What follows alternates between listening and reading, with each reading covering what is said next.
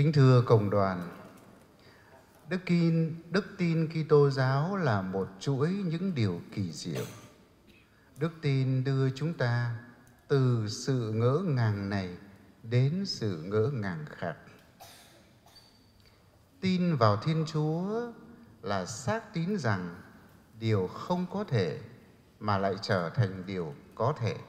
Đó là một trong những định nghĩa của đức tin. Tin vào Thiên Chúa tức là xác tín rằng một điều không có thể lại trở thành điều có thể. Đây cũng là điều mà sứ thần Gabriel nói với Đức Trinh Nữ Maria khi Trinh Nữ bối rối, không hiểu lời chào của sứ thần có ý nghĩa gì và không hiểu làm sao mình lại sinh con được, bởi vì mình khấn giữ trọn đời đồng trinh. Sứ thần nói với Đức Trinh Nữ Maria, đối với Thiên Chúa không có gì mà Ngài không làm được. Chúng ta đang cùng với cả thế giới cử hành mầu nhiệm Giáng sinh. Khi đến cầu nguyện bên hang đá máng cỏ, điều ngỡ ngàng trước hết của chúng ta đó là Thiên Chúa làm người. Thánh Gioan nói với chúng ta trong Tin Mừng chương 1 câu 14, ngôi lời đã làm người và ở với chúng ta. Cứ suy tư theo lý trí con người không thể nào hiểu được, không thể nào chấp nhận được. Bởi vì Thiên Chúa phải ngự trên 9 tầng trời cao xanh. Thiên Chúa là đấng quyền năng cao cả. Mà tại sao Thiên Chúa lại làm người? Đó là một điều mầu nhiệm mà chúng ta suy tư cả đời không thể hiểu thấu được. Bởi vì một Thiên Chúa mà lại giống như con người chúng ta. Điều mà chúng ta gọi là mầu nhiệm nhập thể, hay là các nhà thần học gọi là mầu nhiệm ngôi hiệp, tức là sự kết hợp giữa bản tính Thiên Chúa với bản tính nhân loại, nơi một con người, một ngôi vị, tức là Đức Giêsu Kitô. Vì thế mà chúng ta ngỡ ngàng khi mà chúng ta nghe nói đến Thiên Chúa làm người. Thiên Chúa không còn xa vời nơi cuộc đời dương thế, nhưng Thiên Chúa đã hạ mình xuống làm người để ở với chúng ta. Điều ngỡ ngàng thứ hai đó là nếu Thiên Chúa làm người thì người có thể chọn một cung điện cao sang, chăn êm, nệm ấm.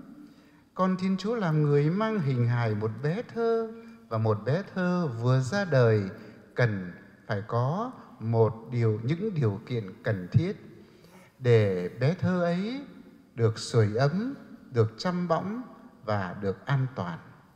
Nhưng hài nhi Giêsu lại được đặt trong máng cỏ, điều làm chúng ta hết sức ngỡ ngàng. Thiên Chúa làm người có thể chọn cho mình một cung điện cao sang, có thể chọn cho mình những điều kiện tốt nhất như một vị vua, như một hoàng tử. Nhưng Thiên Chúa lại không làm như thế, mà người lại chọn một hang đá, một nơi tồi tàn và một máng cỏ hết sức đơn sơ. Nhân loại ngỡ ngàng trước điều kỳ diệu ấy, ngỡ ngàng đến nỗi người ta không tin được.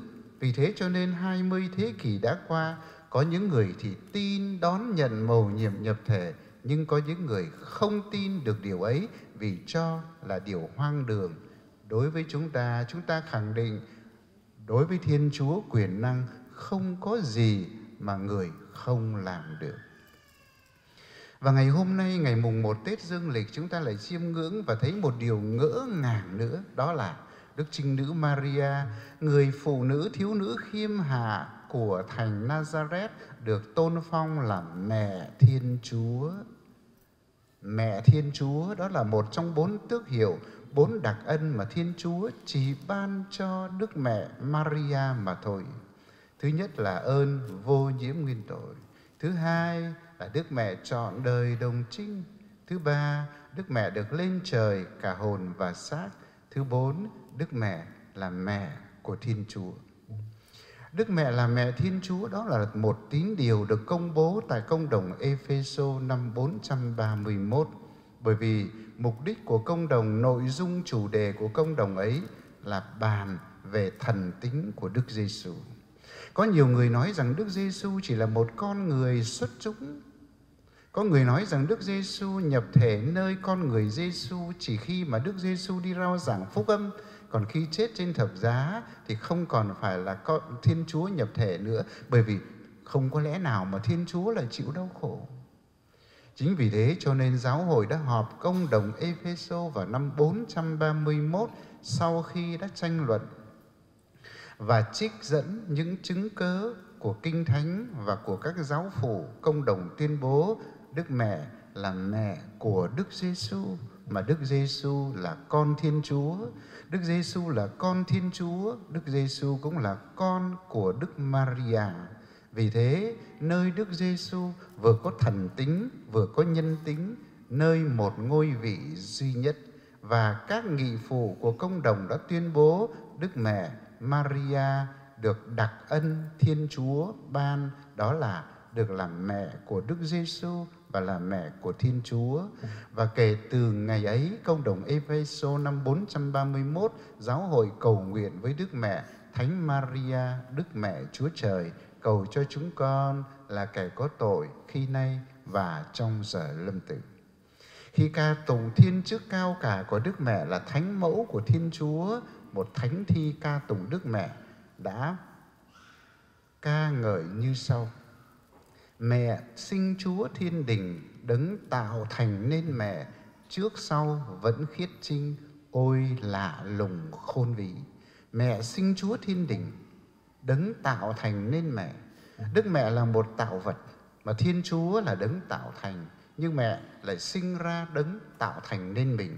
Ôi huyền nhiệm khôn vĩ, bởi vì đó là một đặc ân Thiên Chúa ban cho Đức Trinh Nữ Maria.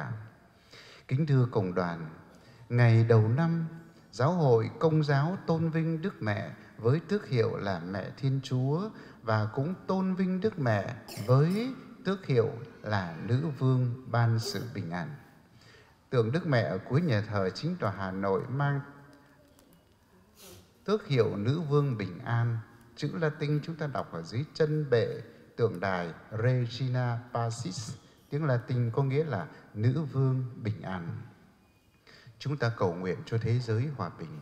Trong sứ điệp ngày đầu năm dương lịch năm 2023 năm nay, Đức Thánh Cha Francisco đã diễn tả một thế giới tổn thương sâu sắc do đại dịch Covid-19.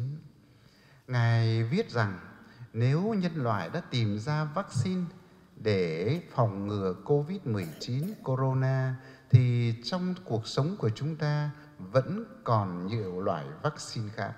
Đó là vaccine chiến tranh, đó là vaccine của thù hận, đó là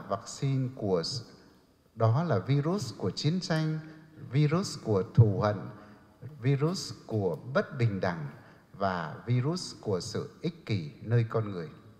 Và Đức Thánh Cha khẳng định những loại con virus corona từ bên ngoài đến với con người, còn những virus vừa liệt kê thì lại từ chính trong con người mà ra.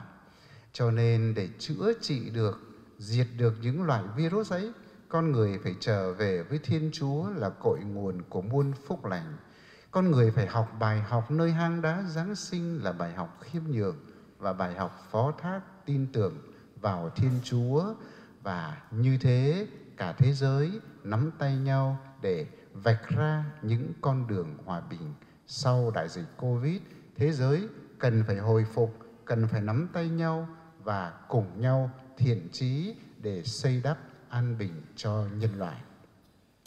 Đức Thánh Cha cũng mời gọi thế giới cầu nguyện cho hòa bình, cầu nguyện cho chiến tranh kết thúc. Hơn 10 tháng nay, chiến tranh xảy ra tại đất nước Ukraine.